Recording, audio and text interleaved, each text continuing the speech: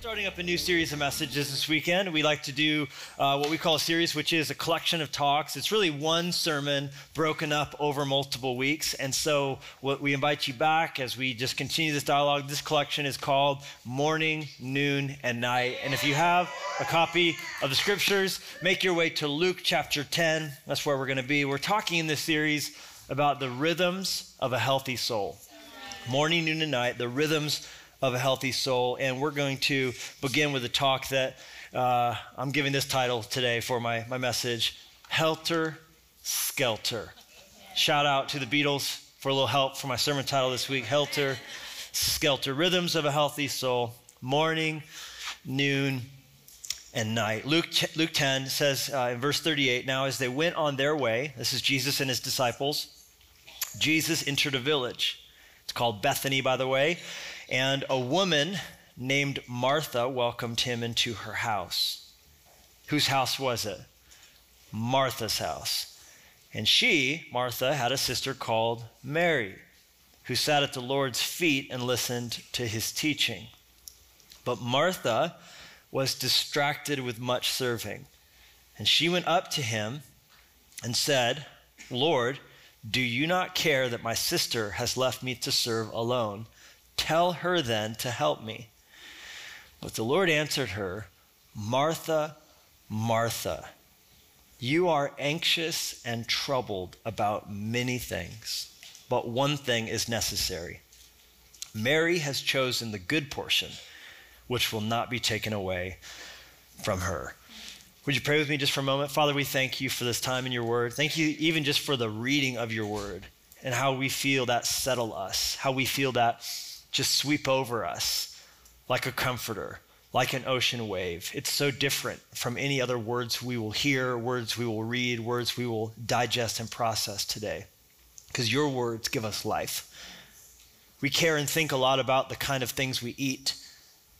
We're worried about how much avocado we can get our hands on if we're trying to stay in ketosis. And we think about whether our 16-hour time frame has been met when we're trying to fast intermittently. We give thought to whether we're eating paleo or whether our carbs are too low or too high.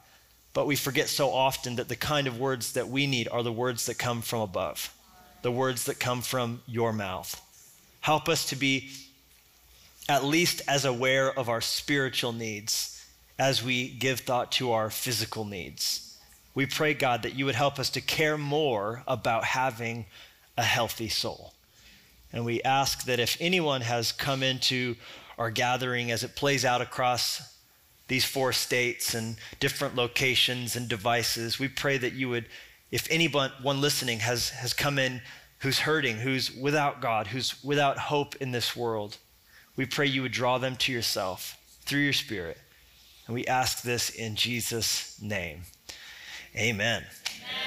Now, what exactly is happening here in Luke chapter 10 that has caused Jesus to celebrate one sister and to sort of publicly shame another one, right? I mean, he wasn't really shaming her, but she got a tisk for sure, right? Martha, Martha, 2 Marthas, right? Any child knows, mom rolls out the middle name, not a good sign. You get your last name involved in it, it's a real bad day. But the doubling of your name is no compliment. Is Martha, Martha, wah, wah, wah, right? Just, this is not a good day. So what is it that has Jesus so happy about what one sister contributes and so disappointed with the other? Well, let's be clear, he's not highlighting one personality type above another, right? This isn't an Enneagram issue because there are Mary people and there are Martha people by sort of design as God has put within us. That's why one of the things we do when you want to volunteer and join one of our teams is as we go through the crash course journey with you, we take you through a personality test. We want you to figure out who you are. Tell them you're busy. We want you to figure out who God built you to be. We're going to give you a spiritual gifts test to sort of figure out what God packed into your heart. The Bible talks about different gifts, and the Bible says that God has given every single person at least one spiritual gift. In many cases, several of them. And to try and navigate that, sometimes it's process of elimination. You try for a while and go, that wasn't really my sweet spot. And we want to figure that out, and we want that to be on a journey that we're going on with you. So we're not saying one makeup is better than another, right? Because Mary people, notice the colors. Martha people have the compass. God bless Martha people. Or you want to go on a hike with someone who's a Martha person. Isn't it beautiful? Mary says, and Martha says, we're a long way from the road, right? We need to get back. The sunset is coming. We don't want to be out here, right? The Mary person is like, did you see the flowers? And the Martha person says, this way's north. You know what I'm saying? Like you want a Martha person in every team. You want a couple Martha people, all right? So and so Jesus isn't shaming her because of how she was built, right? He built her ENTJ, y'all, right? He knows her Myers-Briggs. He's got her number, and he loves that. In fact, regardless of whether you're a Mary type or a Martha type, every single one of us should have the heart to serve like a Martha. Yeah. In fact, Jesus put that very clearly and very explicitly, didn't he? When he said in Mark 10, but among you it will be different, because in the world it's all about power, but whoever wants to be a leader among you must be a servant. You want to be first? Be the slave of everybody. For even the Son of Man came not to be served, but to pull a Martha and to serve, and to give his life as a ransom for many.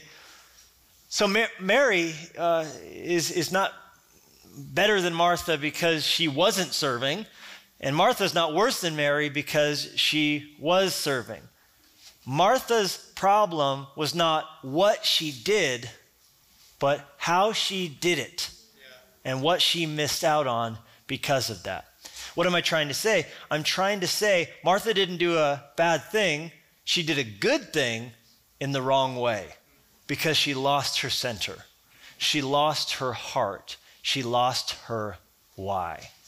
Eugene Peterson puts it this way when he says in a message he gave on this text, he said, Martha was distracted with much serving. Distracted means not paying attention. It means not having a center or an anchor, being pulled this way and pulled that way by whoever and by whatever. If you're a leader in a business setting, or if you're a leader in an educational setting, whatever way you find yourself seeking to motivate a group of people, it's incredibly important that you don't just focus on the what, but you also focus at least as much amount of time on the why. When you gather the unit, when you gather your company, when you gather the staff, when you gather the people. We just this summer not only had an amazing movement camp, but we also had what we call our staff advance. This is where we pull in every single person who works at the church, and we take a couple days and we really just talk about the why. We try and get our heartbeat synced up again. We try and get our core strong. We try and get focused in. We're not just going to talk about the program. Well, here's what we're going to do this year, and here's the things that are happening, and you need to hear some things. Why are we doing this? Why should we sacrifice? Why does this matter? It's all about that why. When you lose your why, you always lose your way. That's good. That's strong. And Martha, it's clear, has lost the why. Now, if she hadn't been the way she was, there would be no gathering for Mary to sit at Jesus' feet, right? It's like, oh, Mary, how great. We should all be more like Mary. Okay, well, I'm thankful that Martha got the guacamole, all right? So... because Mary, with all of her how beautiful everything is, didn't buy any food, okay? So it's good that Martha did this. She just lost the why. Right. She got so wrapped up in the party being perfect, she forgot about the guest of honor. Yeah. This is the dad who's so good to plan a vacation and get the family to Disneyland, but then like, you need to have fun? Do you know how much this costs? Right? It's like, well, yeah, great. We're having the best time of our lives. Thanks a lot, right? It's like if you lose the why, you lose the way. Why are we here? She got so wrapped up in her party she was planning for Jesus, she forgot about Jesus. She forgot about just simply being present with Jesus. And when we do that, when we lose the anchor, when we lose the center, when we lose the heart, when we get wrapped up with the distractions that easily set in, what happens? Well, you're headed for burnout. You're headed for resentment eventually. You're headed then, strangely enough, for jealousy And finally, you can end up in the dangerous position of trying to correct God. Because not only did Martha now start to feel a sense of what's Mary doing and how Mary should be living, which is easy to do. When you've burnt out, when you've lost your core, you then look at other people and begin to critique them. Well, they're not doing what they should be doing because you're not right. Things aren't right for you.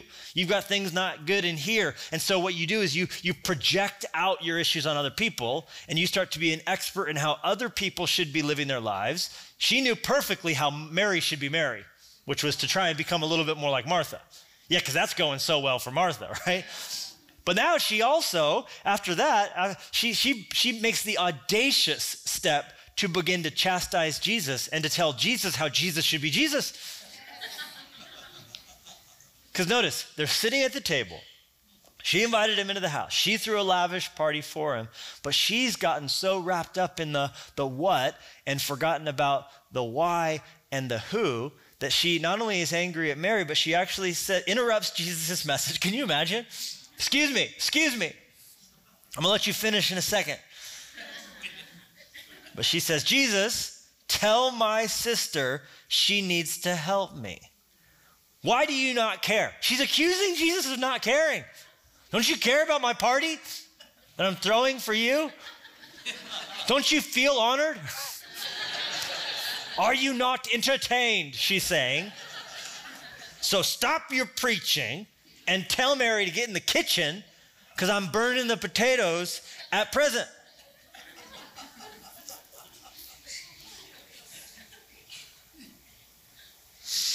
Sermon in a sentence time. If the things we're doing for God aren't fueled by the time we're spending with God, we will eventually begin to think that we're God. We'll begin to act like we're God. We'll begin to, in the situation, forget that there's a king and it's not us. That there's someone on the throne and it's not meant to be me and it's not meant to be you. Martha has gone helter-skelter. She is a hot mess in this moment. But the point of this message isn't to shame Martha, it's to learn from Mary so that we can rise up and serve with a heart like Martha. Serve with the skills that God's given to us. But when we miss that moment, when we miss that purpose, when we miss that beating heart, what ends up happening? We get distracted with many things, and then inevitably we end up, from the mouth of Jesus, anxious and troubled. Anxious and troubled. When we're not getting that time with Jesus like we're supposed to, we end up giving ourselves over to anxiety and trouble. Now, it's not just the dinner party that fuels this. I think in our day, it's also the device that we're trying to look at while we're planning the dinner party. Because we're on Pinterest, looking up the epic thing that's got to be the thing, and then we got to get the photo for the thing, but we also have to have the YouTube running because that's the video we were watching telling us how to cook this stupid thing. And YouTube Red allows us to be able to minimize it so the video can be in the background now if we've paid for that subscription. So now we can have the YouTube video continuing to narrate while we look back to Pinterest to see how much better that picture was than actually what we've thrown together. Meanwhile, we're on Instagram. Oh my gosh, my friend successfully pulled it off, and look who's there, but I didn't get invited to that thing. And now we're not even liking our thing because we couldn't be at the thing because we were having a thing, but we're mad because we're not at their thing. Oh, and there's something I need to buy on Amazon because it's not here, so now I'm on that app too. You ever get to that point you're like, I need another device. I need another device. Siri, where's my other device, right? And so now you got the iPad propped up over here, and you got this over here. And luckily the iPad, when you minimize the video, it actually shows a little box there, so you got that over here. Where can I put my laptop? Could I have that over here? Right? And then we get to a place where what happens? We end up distracted. We're not in the moment. We're not engaged. And then inevitably, distraction leads to anxiety and trouble. And soon we've lost our way because we're so divided. We're so pulled in every direction. We're not giving much of ourselves to any of the multitude of things that we're trying to do on any given moment. Not just the dinner, but the devices. 1,617 is the number right now. On average, Americans touch the screens of their phones 1,617 times per day. There are only 1,440 minutes per day, just so you know. We are touching our phones on the average day more times in the day than there are minutes in that day. 4 hours per day of phone usage. Now, some of you have tracks that monitor it, apps that monitor it, and you're like, I beat that all the time. That's not a good thing. Right? 4 hours is average, but that's not including TV consumption, which is another 4 hours. So what does that mean? That means in the day that we're living in, distraction is a full-time job. As many of us spend 40 hours per week given over to a pull, a compulsive pull, a distracted pull. Apps here, watching this, but then thinking, I need to go over here, and frustrated at Netflix because it won't continue playing in the background so we can quickly jump over here and do something else. And what does it lead to? Anxiety and trouble. Did you know a 2014 study found that the rates of anxiety people feel can be directly correlated to the amount of TV news they consume? When the Boston Marathon bombing happened in 2013, they actually did a sampling, and they found out that if people watched 6 hours of coverage of the Boston Marathon bombing, that they found out that they exhibited more PTSD symptoms than the people that were actually present in the crowd for the bomb that day. Actually feeling a sense of trauma from watching nonstop coverage of these never-ending crises that take place in our day. Americans were asked last year, do you feel more anxiety than you did at this time last year? And 39% of Americans say, I feel more anxious right now than I did a year ago. Isn't it interesting that our attention span is shrinking, our time on these devices is increasing, but so with it, so the level of our distraction comes what Jesus called anxiety and trouble. Now, why is it so hard not to open these apps back up? Because I think deep down we know in our heads, like, I need less screen time. I need more fresh air. I need more time talking to people face to face, because they've proven that social media is actually not social and that we actually need that time with other people face to face. So I think deep down we know that. So why is it so easy to just pull it back out again? Even though it diminishes our productivity, they actually have found it takes exactly 23 minutes and 15 seconds to get back full force into whatever you were working on after a distraction.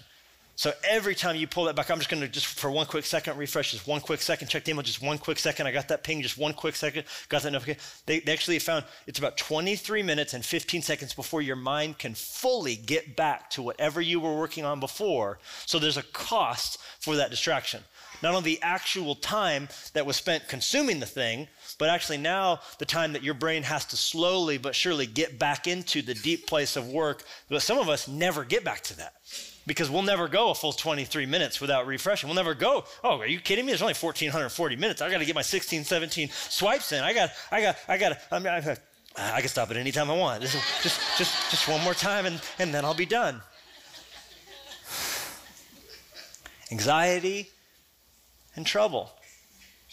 How is it so easy to spend so much time on these devices, and how is it so hard to stop? Because some of the smartest people in the world have designed these apps to exploit psychological vulnerabilities to make it as easy as possible for you to go back into it. A study was done with pigeons, and in this study, they had a lever that if the pigeons pecked it, they got a pellet. And they found that the pigeons, once they discovered this, were happy about it, and they would push the lever and get the pellet, and then they would sometimes come back to it and sometimes not. And the novelty soon wore off, and eventually they didn't care too much about the pellet. They would just get a pellet whenever they needed it. They saw this as a delivery vehicle for pellets. But then they toyed with the system, and they designed it to where if they pushed the lever, sometimes they got a pellet and sometimes they did not. And Cal Newport, in his book, Digital Minimalism, he uses this study to talk about how once they made the system irregular, spontaneously it would work, sometimes it would not. They'd push it for a little bit. He talks about how in his book, how once that change was made, the pigeons became full-fledged addicts to this. And they would sit there pushing it, not knowing if they were going to get it or if they were. And they would actually sit it there and pecking it until it destroyed their health. They couldn't be convinced to leave the lever because there was a novelty to whether they were going to get a pellet or not.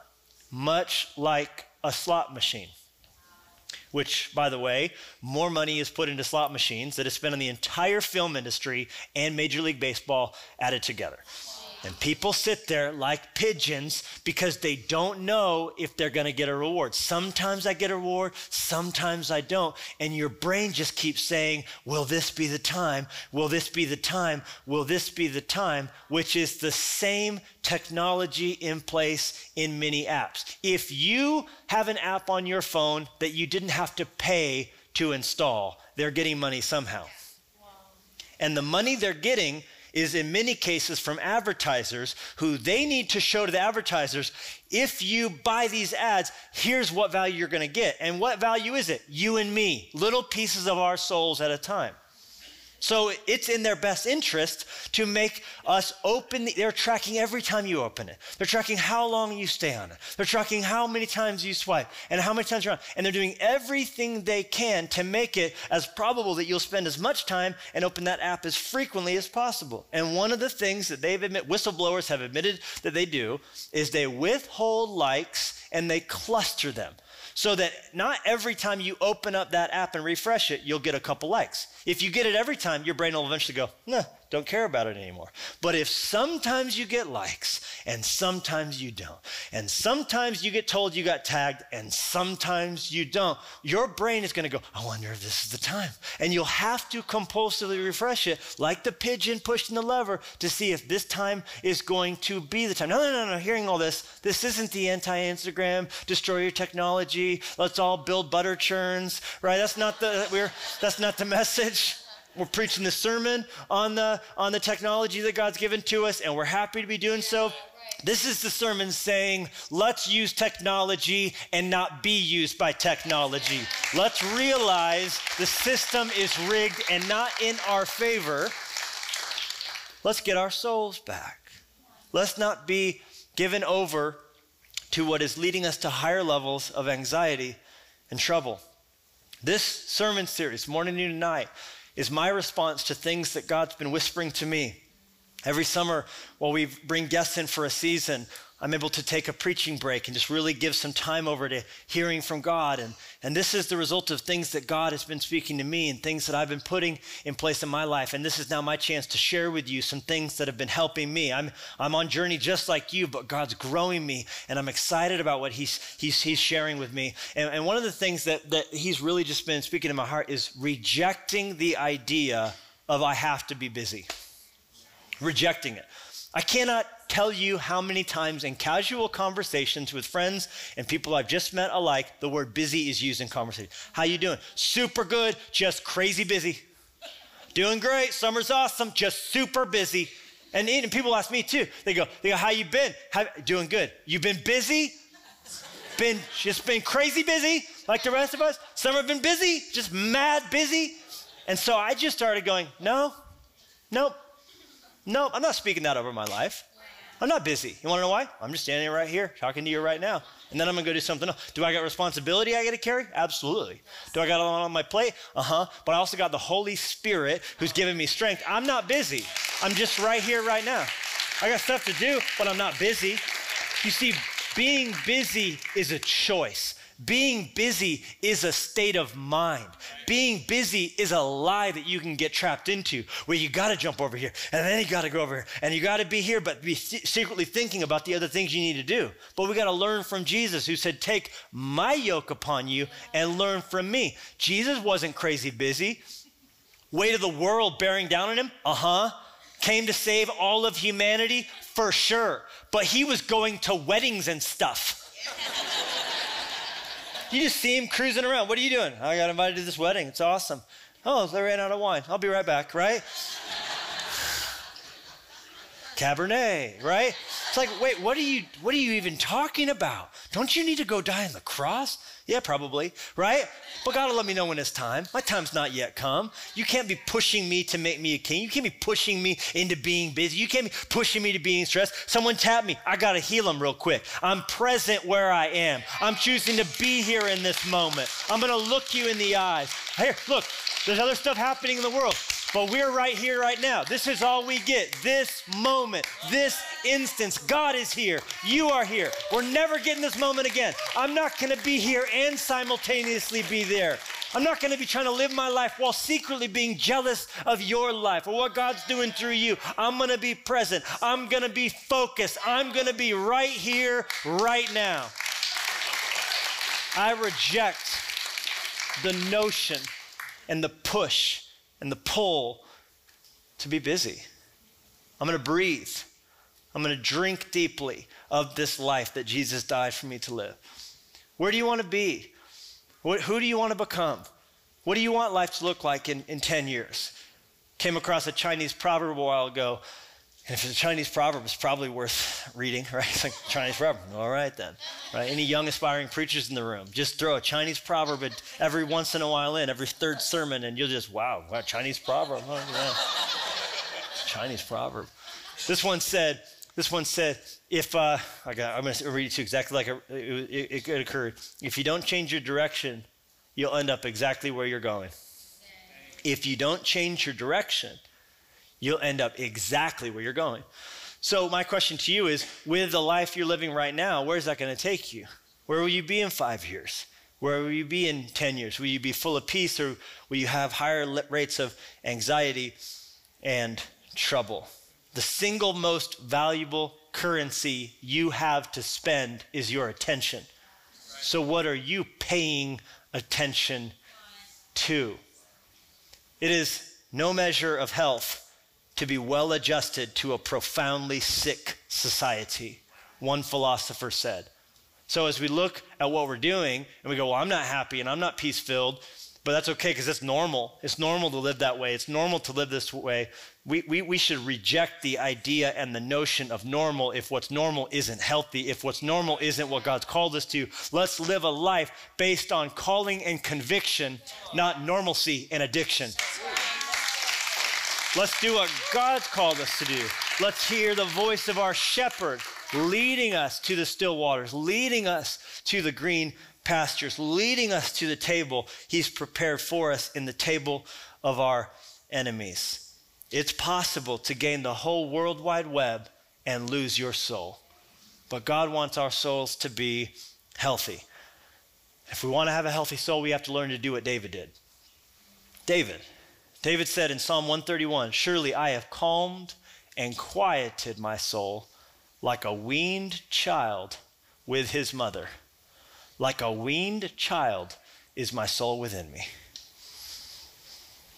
You have to learn to calm and quiet your soul if you're to have a soul that's like a weaned child. And what's a child that's not weaned? That's a child that's still being breastfed. You ever seen a child that's ready to get breastfed, trying to tear his mother's clothing off?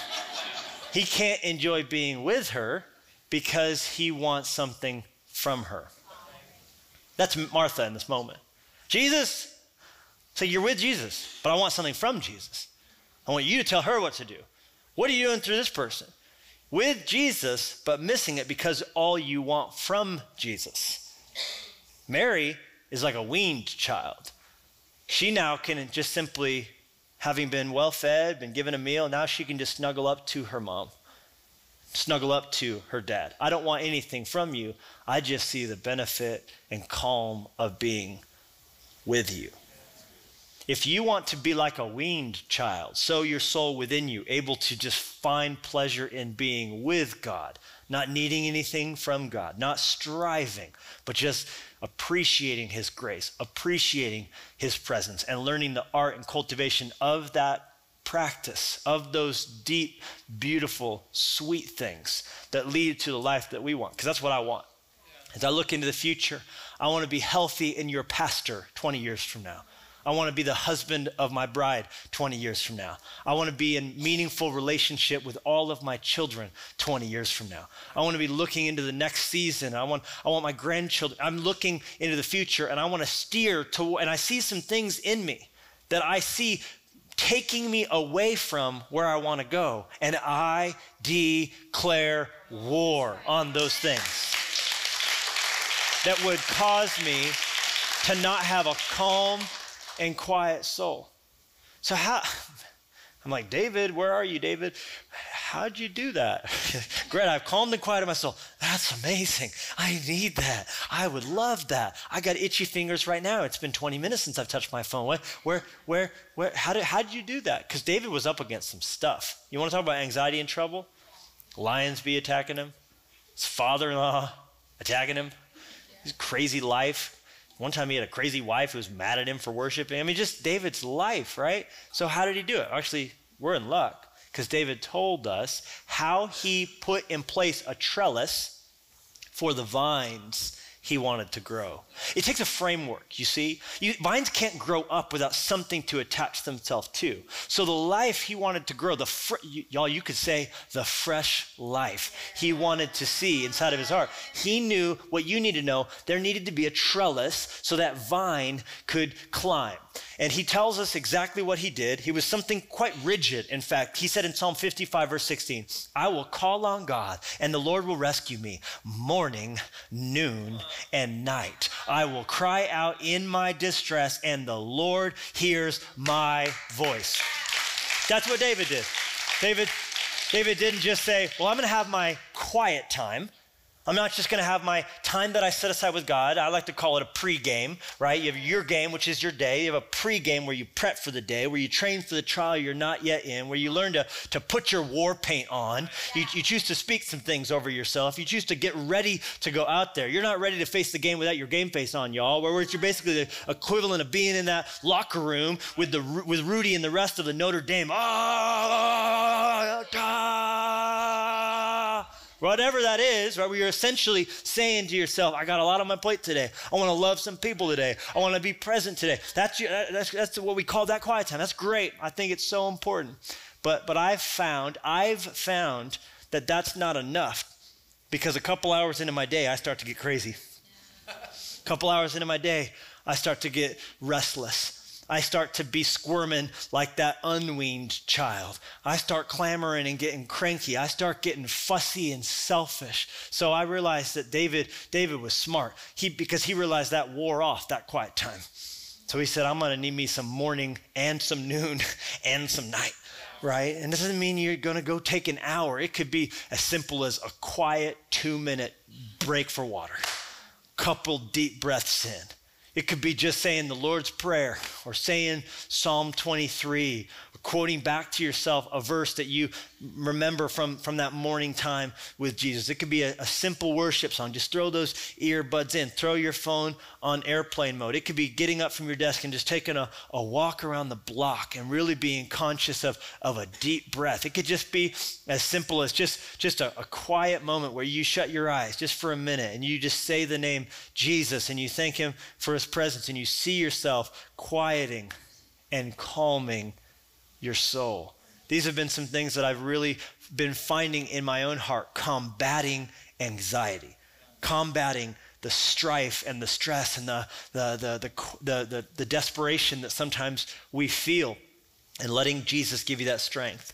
Now, no one of these prayers is the breakthrough. No one of these powerful moments is the one.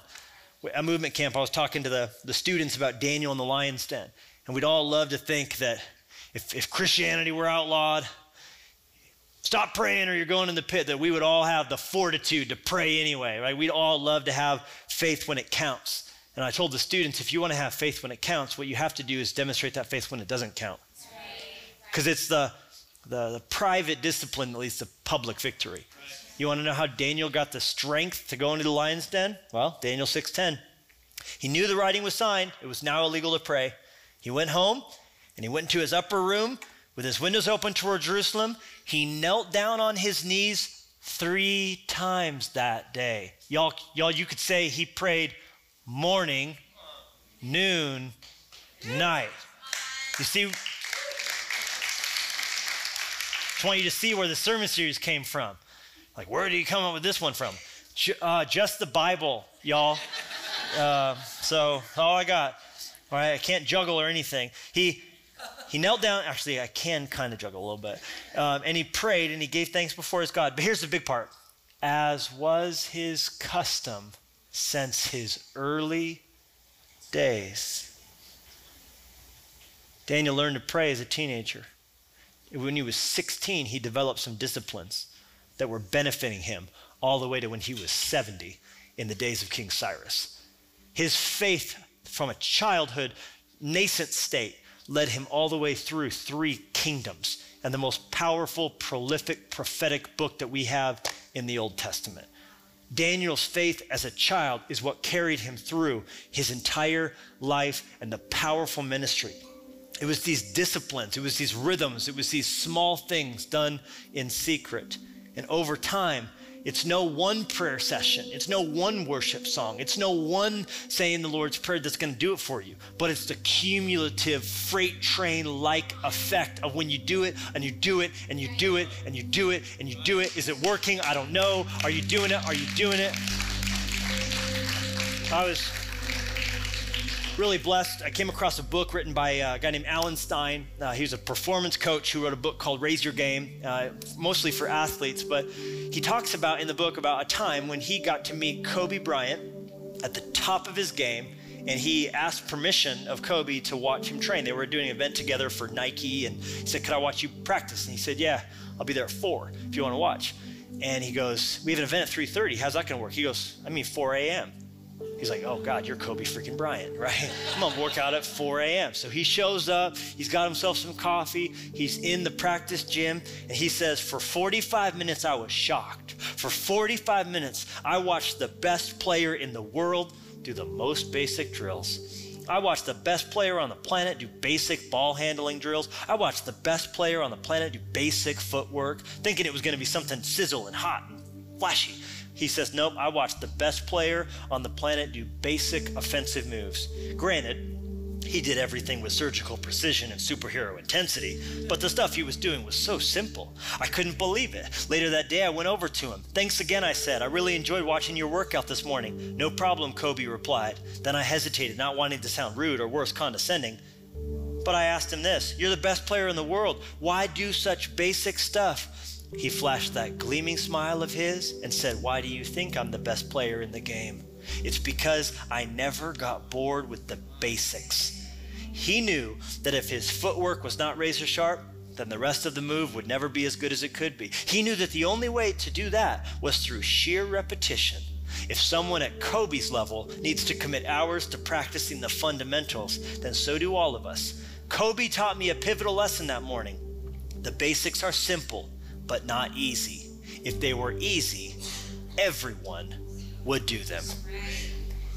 Y'all, I think sometimes we look at our life and we think of what we would need for us to get to that next level. We think of what God would need to do, and we think it's got to be some breakthrough altar call. It's going to be some powerful thing that's going to happen. We think it couldn't possibly be as simple as just reading the Bible and praying. It couldn't possibly be as simple as just showing up for church week after week, not missing the chance to gather together with God's people. It couldn't possibly be as simple as joining a small group. We hear everyone talking about, you got to be on a team, and you got to tithe, and you got to pray, and you go, "Oh, that's great, but isn't there an essential oil that I could find? If I could get the right one and diffuse it in my home, I'd be less stressed." I saw that they actually just found a new bush in Utah, and this one has the effect on your life of not needing your phone as much. How'd you hear about that? On my phone. But I just, if you just pray for me, Pastor Levi, well, listen, you just got to do the reps. It's about the footwork. It's not the fancy stuff. It's another layup. It's another three-pointer. It's another wind sprint. It's watching what you eat. It's spending less than you earn. It's giving your first and best to Jesus. It's rising while it's still day. It's finding a lonely mountain to pray on. It's trusting in God. It's honoring Him. It's integrity. It's character. It's compassion. It's seek ye first the kingdom of God, and all these things will be added unto you. It's not some magic silver bullet. It's not some 1-900 call of. It's just trusting in Him. It's reading His word. and putting it into practice and then waking up tomorrow and doing it again. Morning, noon, and night. I've quieted my soul. Martha wanted to tell Jesus what to do. Mary wanted to listen to what Jesus said he was going to do. Do you see the world of differences there? It's as big of a chasm as my will be done and thy will be done. Mary discovered that when you sit, I'm almost done. When you sit at Jesus' feet, you know things other people don't know. How do they know that? How do they act like that? This is such confidence. When you sit at Jesus' feet, you know things other people don't know. When you get to John chapter 12, there's this party, another party, and Jesus is sitting there, and Mary comes out. She pours out this precious anointing oil on his feet. It was worth like 2 years' salary. She pours it out. And the people are like, what the heck? And Jesus is like, stop it. She knows what I'm about to do. No one else knew Jesus was about to die on that cross. Not even his disciples. They were surprised. Mary wasn't surprised. She saw it coming. He said, she realizes this is the only anointing my body's going to get before I do the work of the cross. How did she know to do that? How was she there at the right time? How did she know to invest in that stock just before it went gangbusters? Because she sat at his feet and she listened to what he had to say. And the Bible promises it could be that way for you too. Why? Because the secret of the Lord is with those who fear him. As you're sitting at his feet, you'll be his confidant. He'll trust you with things that other people won't hear. You won't miss out on that chance to hear what he wants to do in the world, and you'll get to be a part of it. In Jesus' name. You receive it? Father, thank you for this time in your word. Help us to have that Mary heart and that Martha work ethic. Help us to sit at your feet, to calm and quiet our souls. We don't want anything from you. We just want you. As we're praying and responding to the Holy Spirit moving in our midst in this moment, if you're here and you embrace that life of quiet, if you're here and within you something says, I need that. I don't want the anxiety and trouble of this world. I want the perfect peace that Jesus promises. Can I just ask that you'd raise up a hand in the air all across the church? God, quiet and calm our hearts. Give us your spirit, give us your strength. Give us resolve to not try it for a couple days and then get weary. But those thousands upon thousands of reps, those thousands upon thousands of layups, those 4 a.m. wake-up calls, doing today what no one else is willing to do, so we could do tomorrow what no one else will be able to do. You could put your hands down. Maybe you're here today and you've never given your life to Jesus. We want to extend an invitation, an opportunity, an open door for you to make that decision. We want this to be a church where you can belong before you believe. But maybe today's the day for you where you would cross over that line and say, hey, I've heard enough. I sense God moving in my heart. I want to give my life to Jesus. I want to give my soul to him. If that's you I'm describing, I want to say a simple prayer. I'm going to ask the church family to say it with us so that we're showing you we have your back. We accept you into this party. But I want you to pray this prayer out loud with your lips, believing it in your heart, meaning it to God your Father. And he will hear you and he will heal you as you make this your faith declaration. Say this with us. Dear God, I know I'm a sinner. I can't fix myself, but I believe you can because of what Jesus did on the cross and rising from the dead. So into your hands, I commit my spirit. In Jesus' name I pray.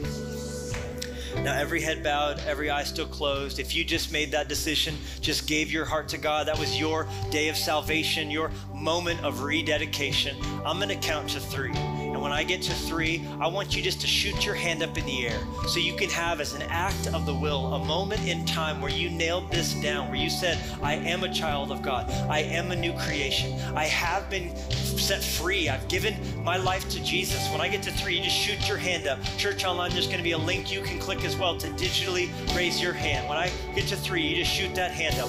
1, 2, 3. Shoot your hands up. Shoot your hands up. Praise God all across the church.